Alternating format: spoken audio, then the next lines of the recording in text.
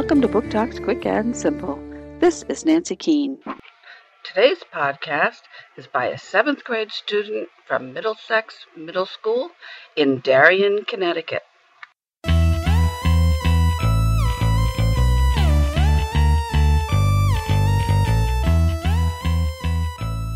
Fifth Wave by Yancey.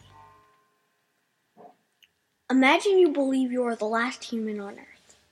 Imagine that aliens have taken human form and are trying to kill any humans left on Earth. What would you do? How would you feel? Who would you trust? The Fifth Wave explores these very issues.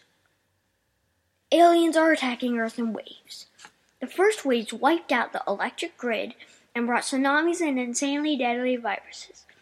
Then, in the fourth wave, aliens took on human form and began trying to kill the remaining humans.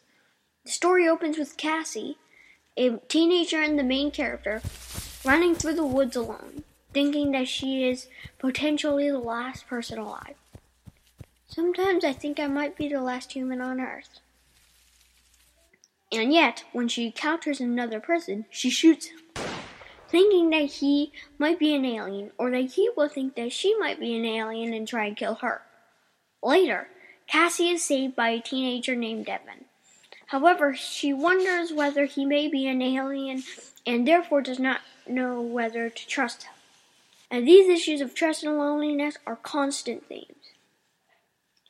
Now the dawn of the fifth wave is beginning. Casey is trying to find her younger brother, who she only hopes is alive, and needs Evan's help. She continues to feel no matter how protective he is of her, she cannot afford to trust anyone. Accolades from New York Times bestselling authors are overwhelmingly positive. Breathtakingly fast-paced and original. An electrifying page-turner.